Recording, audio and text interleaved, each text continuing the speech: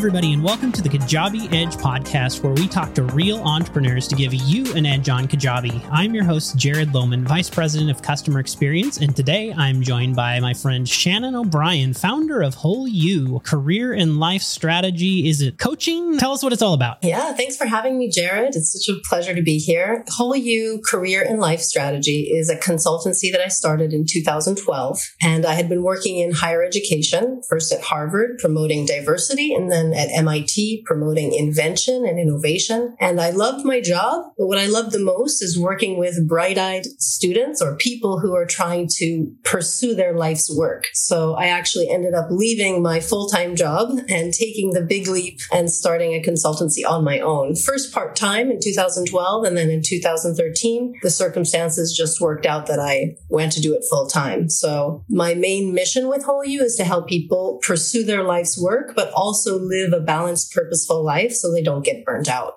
Okay, that's quite the list. Working at Harvard, that's a heck of a job to walk away from. It sounds like you were, at least you enjoyed aspects of that. What was kind of the primary inspiration for stepping away from something like that? Yeah, I should say for the Harvard job, it was actually in 2008 when the economy tanked, they were eliminating a lot of positions. And my position was promoting diversity, which might not have seemed essential at the time. And my position was eliminated. And so it actually took me a year and a half to find a new job because I wanted to make sure that my job was fulfilling and something that I really wanted to do and that I was good at. And so I would have stayed there probably for a long, long time because I really enjoyed the mission and the people and working there. So in 2008, I was out of work, and that was a crucial learning for me to say, well, what does it take to actually find a job that you really want? Not just any job that pays the bills. Of course, sometimes you have to do that, but what does it take to find the dream job? And so in that year and a half, I did internships and volunteering and networked and went to all kinds of events. And through that time, I developed the process that I now do with clients. So I think that was an essential turning point. And then in terms of MIT, I love my job again, but actually the circumstances were changing, as I said. So in 2013, my job was exploding in terms of, okay, you're no longer just working with 3 schools, you're working nationwide with all of the schools. And it's no longer just graduate students, it's also undergraduates. And it's not just one category, it's 6 categories. So it became very complex, and it was a really exciting job, but I was torn because I was in this, really enjoying what I was doing with Whole You. So I decided to do that full time and then leave that new exciting role for somebody else who could really devote to it. So I imagine there's a story behind the naming Whole You. Where did that come from? Yeah, when I was first starting Whole You, I was just scribbling down words on a page and trying to put down all of the words that I was trying to convey or embody with the type of work that I wanted to do, or the type of work that I did not see, the type of work that I myself would have wanted during that transition period of a year and a half, trying to look for a job. So of course it's career, life, holistic. And then Whole You just sort of came to me after I was scribbling a lot of words down, and it made a lot of sense. So Whole You, you as an individual, and then also you as a university. I'd worked in higher ed for 7 years, and then the universe, I believe in the universal flow of things. So it had many meanings, and it just sort of stuck. And then I created the logo from there. So I trademarked it very early on, and have found that people have tried to apply for the trademark since. But I feel very happy with the word, because I think sometimes you don't really know what the company does, but you kind of get a sense when you say Whole You. When people look at my business card and the logo and hear the name, they kind of get a sense of what it stands for. Yeah, I love that. And you haven't stated this specifically, but it sounds to me like you are almost solving, like kind of scratching your own itch, solving your own problem with this, because it sounds like maybe you are also kind of going through the same process yourself. Precisely. Yeah, I think that's how it is with a lot of entrepreneurs. They see a problem that they themselves have, and then they try to solve it and then share it if they figured it out, or try to figure it out as they go along, right? I don't think I have all of the answers, and I'm the first one to admit that I am my own first client trying to search for my dream job, search for my balanced, purposeful life. And so I think that you're right that I'm trying to create the solution to the problem I myself was having. So where exactly did your strategy come from? Did it come more from like your own findings like we were just discussing there? Or did you take bits and pieces of some of the work that you've done in your career? Like how did that all kind of come together? Yes. I think that the inspiration came, like you said, from bits and pieces of my experience. But just backing up a little bit, before I got the job at Harvard, I had actually pursued a master's degree in Japan. So I lived in Tokyo for 2 years studying peace and conflict resolution studies. And I was focused on the Middle East and how can you educate people about this vast region and this complex, diverse region with so many different people, so many different cultures and languages. And as we all know, conflict in the Middle East has been going on for centuries. And so I was looking at this very macro level problem, and it occurred to me, wow, I need to zoom in a little bit. So let me start on that micro level rather than look at the macro level and get overwhelmed. So that was part of it. And then in terms of strategy, to use your word, I had taken an entrepreneurship class. My first entrepreneurship class was in high school, actually. I was a senior in high school, and it was part of NFTE, which is the National Foundation for Teaching Entrepreneurship. It was hosted at Babson College, which is one of the number one schools in the country and the world for teaching entrepreneurship. And so I was bit by the entrepreneurial bug really early. And my first business was a swing dancing business, Lindy Hop and swing dancing. But I always wanted to revisit being an entrepreneur. And so my career, my academics, and my work brought me focused on communication and culture and going to Japan, like I said. But then kind of tying it all together and communicating peace, but through personal development, and also using media because I had studied communication and media for a while. So just cobbling it all together. Well, I'd love to kind of get a better understanding of what was the timeline or what was the journey like going from once you've decided to kind of take this leap, you're running Whole You. Did it start out as an online business? Did it start out as an offline business? And when did it in fact become an online based business? So I say that it started August 1st, 2012. And the catalyst for picking that date is because I remember trying to piece together my interests and my many passions. And again, the way that I was helping people, flashback to working at Harvard and MIT, even though I was promoting diversity and invention, I was always looking to help anyone I could, saying, what jobs are you applying for? How can I help you network internationally? And I was always gravitating towards that. And so when I started August 1st, 2012, I had applied to an accelerator. It was a business accelerator that was called Future Boston Alliance. And it was started by a man named Greg Selko, who had started a clothing company in Boston called Karmaloop. And I was accepted into that accelerator for this not real company that I was writing about. And they sort of picked up what I was putting down. But that was the real catalyst of starting in 2012. And to be honest, when I first started, I thought it was going to be a brick and mortar. And then thankfully, the brick and mortar idea didn't work out because I just did it, started online. Actually, my second master's degree, I focused on educational technology. It was a program called Technology, Innovation, and Education. So I was familiar, thankfully, with online platforms and technologies. And I just slowly cobbled together an online business, email, telephone, no fax machines, but it felt pretty old school, pre-Kajabi. So when exactly did Kajabi come into the picture for you? Yeah, so 2017, 2012, I started to build my website on Wix. It was okay. And I went to an event hosted by Wix because I wanted to learn more about it, how to leverage it. And that was in 2017. And I was in the elevator and, I had a chance to do my elevator pitch with this man whose name is Michael Neese. And he has a course on Kajabi and it's called Interview Mastery. And I was like, oh, interviewing, that's very related to what I'm doing. So we had a quick elevator chat. He told me about Kajabi. And at the time I was just thinking,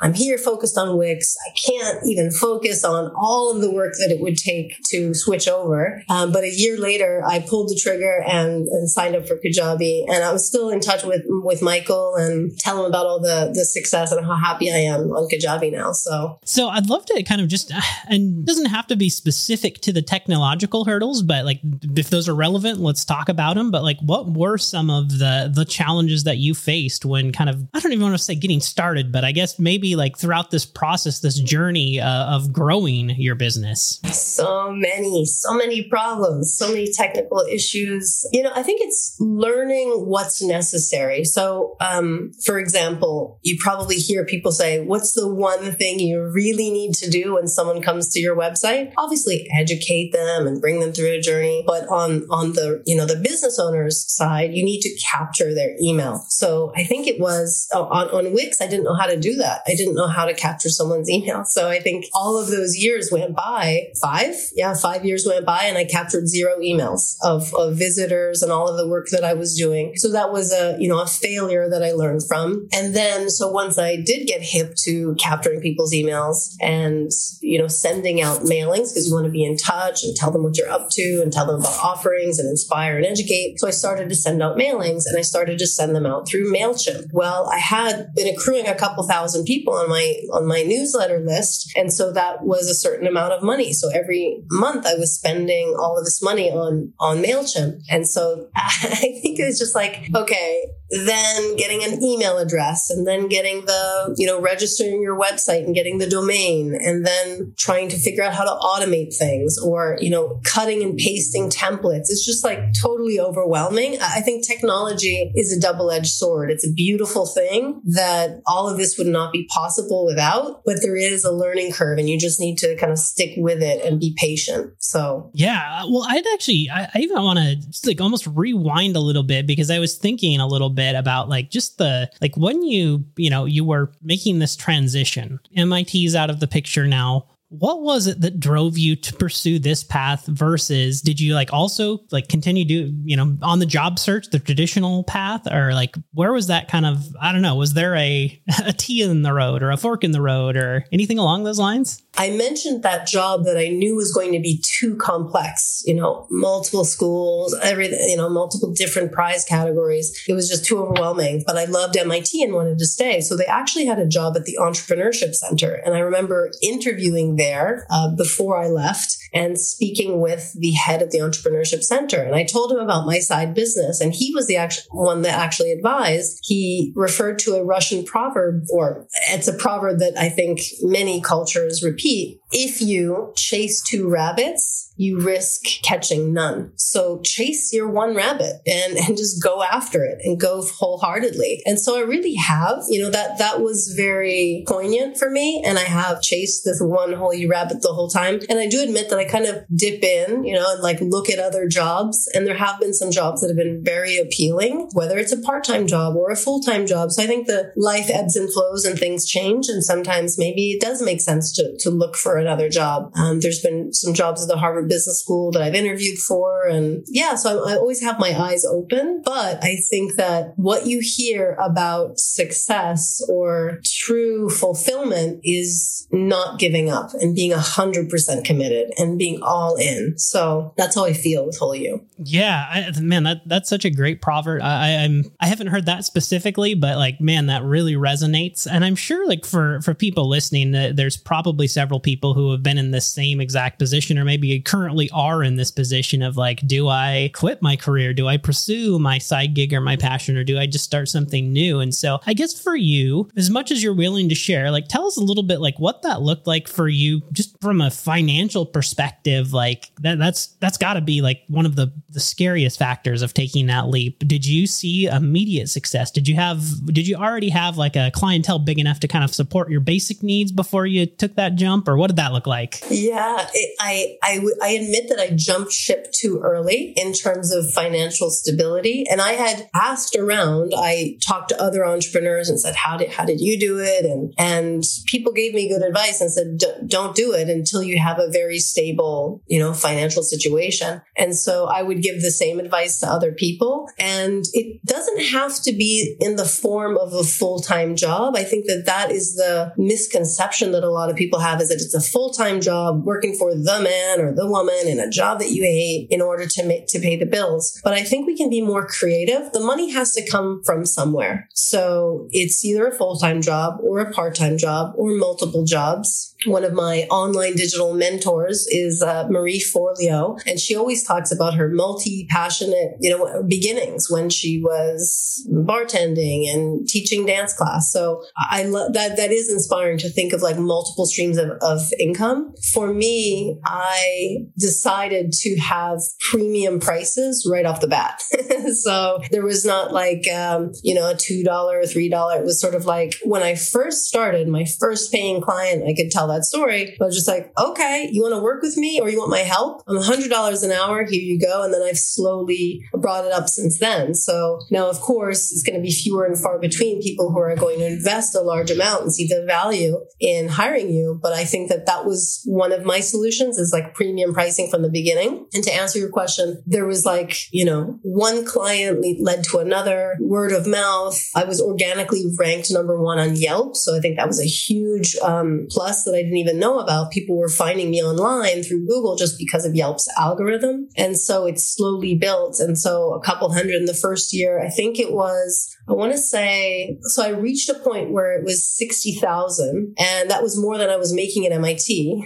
And then I had a child. So then it sort of plummeted after that so in 2018, that's actually when I signed up for Kajabi because I was like, there's no way that I can have this crappy website on Wix and all of this technology and a child. So those coincided. And so my, income and salary has obviously it's plummeted since having a child, since she's my number 1 priority. But I think, again, the money has to come from somewhere, whether you get a loan, whether you get an investor or have friends and family or multiple side gigs. So just whatever works for you in your lifestyle and what you have access to. That's cool. I mean, it sounds like you had a change in circumstances, which ultimately drove you to rethink how you were conducting business. And I guess maybe what I'm hearing is, you can tell me if this is accurate or not, but like you were doing maybe one-on-one a lot, and then you decided to take this and transition it into something that you could kind of do the one-to-many model. Is that correct? Yes, it is. And actually from the beginning, like the 2012, I was thinking an empire. I think some people have that mindset. Some people say, well, I'm going to sell lemonade, or I'm going to have a food truck and it's going to be simple. And this is what it is from the beginning. And I know for me, I thought very big and very large. And here I am 9 years in, and it's not as large as I thought it was going to be back then. But I think, of course, there's still time to grow into that. But then there's also an accepting of, actually, I heard Will Smith talk about this recently, this life lesson he learned from his father, who was saying, here's a pile of bricks, now build a wall. And rather than focus on the wall, you focus on laying one brick at a time perfectly. So here's one brick and another brick and another brick. And then all of a sudden, a wall appears. So as I said, I was interested in having a brick and mortar and thinking of all these grand plans and schemes, but it's really one client at a time. Actually, this is advice that I got from the Venture Mentoring Services at MIT. So it's this organization that's available to students and to employees. And I went there in 2012 to say, this is the business that I'm starting, and I want to do this and that. It's holistic. I want to do workshops, blah, blah, blah. And Lou Goldish, the guy who ran it, he said, yeah, that sounds great. How about you go get one client and come back and let me know how it went? I was like, but what about all this grand fancy stuff? Yeah, just go back and get one client. So then it's 1, and then it's 2, and then 3, and then 4, 5. And then you build and you watch how your process evolves and develops from there. So you really have to go through that process to see what you have to offer, and then see, well, what is scalable? What is repeatable? And so I realized that I have these 5 steps that I can go through, whether you're 20 or you're 60, a man or a woman from Tokyo or from California. These steps will help you in clarifying your career goals and gaining confidence and being able to network effectively. So I was able to create those steps, and now it's available in a self-guided course, and it's also available in a blended model where people can work with me, and also in a mastermind where people can go through the steps together. I love that. It kind of reminds me of, I don't know if this is a quote attributed to anyone or not, but it's like one sale, it can be like the catalyst that ultimately builds the empire. I mean, the empire doesn't usually come, tomorrow, but it all starts with that one sale, or that one action, really, that one step that you take to begin building. And going back to your, analogy that you brought up of laying the bricks, like it's laying that first one down. You cannot have a wall until you lay at least one down. And that's something that I think like so many people underestimate is just getting started and laying that first brick. Exactly. And I don't think it's possible to skip or it's just on shaky ground, just the foundation. It's like, it's mandatory to learn each thing as you go. So it's, I don't think there's a quick and fast way to do it. And yeah, people do want it to be quick and fast, but I think it's the long game. I think it's a marathon and not a sprint. Yeah. I mean, there is no fast forward button is really what it comes down to. And I wonder, like, would you really want it that way, even if there was a fast forward button? Right. Yeah, that's what they say. I actually listened to an interview of Billie Eilish's mother the other day, and she was talking about her parenting philosophies, which are all really wonderful. And she was talking about when Phineas was taking a karate class, and he just loved it. He just loved the class. And then when they introduced like the prize headband of the week, which is basically like a trophy, it took something out of it, and it was no longer about the joy of the moment. So you really just need to enjoy the doing rather than the prizes. Even though they can be encouraging, you just need to enjoy the doing, and it's all about the journey and all about the process. As cliche as that sounds, it's really, really it. And you're right. Like, would you want the easy button? Would you want the fast forward button? And actually, when I first started my business, there was a guy at my gym who I knew had a successful business, and I asked him what his secret was. And he said, well, your business is a reflection of you as a person. So the personal and professional are inextricably linked. And so he told me about his business coach and his therapist. And I went to see the therapist, and I got, some good nuggets there. And then I went to see the business coach, and he said, well, do you have $30,000 to lay down to learn it from me? I can teach it to you. And I was like, no, first of all, no, I don't have the money. But second of all, so I didn't do it, but I'm actually glad because I actually had to learn it all myself, like blood, sweat, and tears. So I didn't take the easy button, or I could have borrowed the cash and probably advanced, to learn so much and skipped some steps. But I'm glad that I took the long road. Now I really know it experientially. Yeah, I'd love to almost zoom in a little bit on kind of going back to where we were a little bit ago on where Kajabi kind of came into the picture for you. And more specifically, I'm really interested in what has it enabled you to do that you otherwise couldn't have done beforehand? First of all, it's a very beautiful interface. It's very simple to understand. It's intuitive in terms of clicking and putting it together and, designing a website that looks professional. I feel like Wix looked a little bit clunky. I'm sure they've improved since. I was, starting in 2012, but I just feel like as soon as I was using Kajabi, it was just a beautiful interface, easy to use, a lot of templates that were already made. So there was an ease to it and a beauty to it. And then there was just so much focus on streamlining and automating and pipelines and having this smooth experience, so that it doesn't have to be clunky.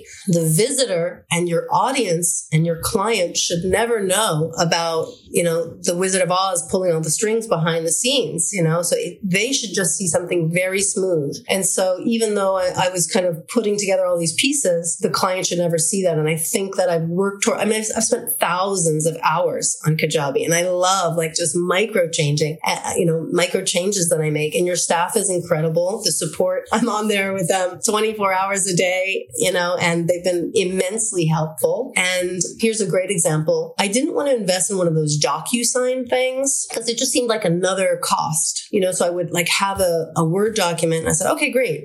Here's my contract. I'd like you to sign it and return it to me. So there's a hiccup in the flow. Whereas now in Kajabi, here's your product and my legal language is just right there. And you just click that button and then the payment is integrated. Whereas before I'd say, and here is a separate PayPal link. So now it's just all integrated into one beautiful package.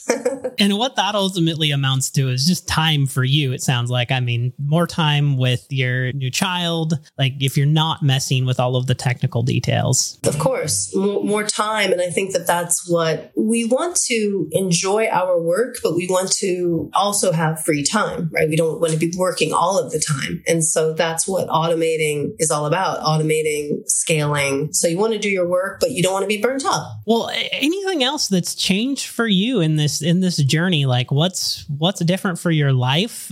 Had you stayed on the career path that you are on, what I imagine everything, that's usually the case, but what stands out to you? Everything has changed. I think what entrepreneurs say is that there's a cap or a ceiling when you work for someone else. There's a cap on your creativity. At a place like Harvard, MIT, there's a lot of red tape and this is the way it's always done. And maybe not a lot of, listening to underlings, people who are administrators, maybe executive directors or tenured faculty and staff, they make the decisions and kind of trickle them down. But when you're an entrepreneur, you can work really fast and your ideas you can just implement right away. So I think that freedom and creativity is also something that's been game changing for me. That's awesome. One thing I wanted to say, just how grateful I am for Kajabi to exist. I went to the Kajabi Summit, the Impact Summit, and I realized who was the Wizard of Oz behind the scenes, who were the guys and gals, the people making all of this happen. And there was so much joy and so many genuine smiles and authentic energy in the room. And I felt like that's how it was going to be. That's why when I saw it, I signed up right away. And I also there was no hesitation on the VIP ticket, not being cheap, just going for it. And just everything about it. I'm just super, super grateful. I think that everybody's doing a fantastic job and creating a platform that can really help people to change their lives, change their careers, change their businesses, and also share it with other people. You have a very generous partner platform, and I feel really confident sharing. There's some things where you don't know who's going to benefit from different marketing schemes or whatever that certain businesses have, but I just feel so confident knowing the people that work with Kajabi and having used the platform since 2018 now, and just how transforming it has been for me, that I'm just a huge fan. I love that. Yeah, we could have met there. That was the Impact Summit was just as game changing, I think, for all of us as Kajabi team members, getting to see the customers face to face and interact with them, that exact same experience you described. I think every one of us had there. It was such an incredible moment. I can't wait until the next one. Hopefully in the very near future, we can do that. Well, tell us what's next on the horizon for you? Yeah, I would say continuing to grow Whole You and see how it evolves. I think that you can have plans, but then you also need to kind of trust the flow of the universe. That sounds very hippie. You have a strategy, but then you also need to kind of let go and see what happens. And I think that there's ebbs and flows. And they say that so many businesses fail before 5 years and then before 10 years. And so my 10 years coming up in August, right? August 1st. And so I want to make it to 10 years and I don't want to push it. And I think that there's different ebbs and flows in your life and your career and your business, and you just kind of got to go with it. So I don't have any concrete answers. I'm just kind of going with the flow right now and just, one brick at a time, one person at a time, and doing what I can to help people in the way that I myself want to be helped and would have wanted to be helped when I was looking for a new career and life transition. So very cool. Well, for anyone who's interested in getting a hold of you, what's the best way for them to find you? My website is wholeyou.info. All right. Well, with that said, I think that's all we have today for everyone. Once again, we appreciate everyone listening. Please don't forget to leave us a review on your favorite podcasting source that you're listening to us for. And of course, feel free to share all of these episodes with other friends or other aspiring entrepreneurs, just so they can be inspired as well by these incredible stories that we get. So thank you all again, and we will see you all next week on the Kajabi Edge podcast.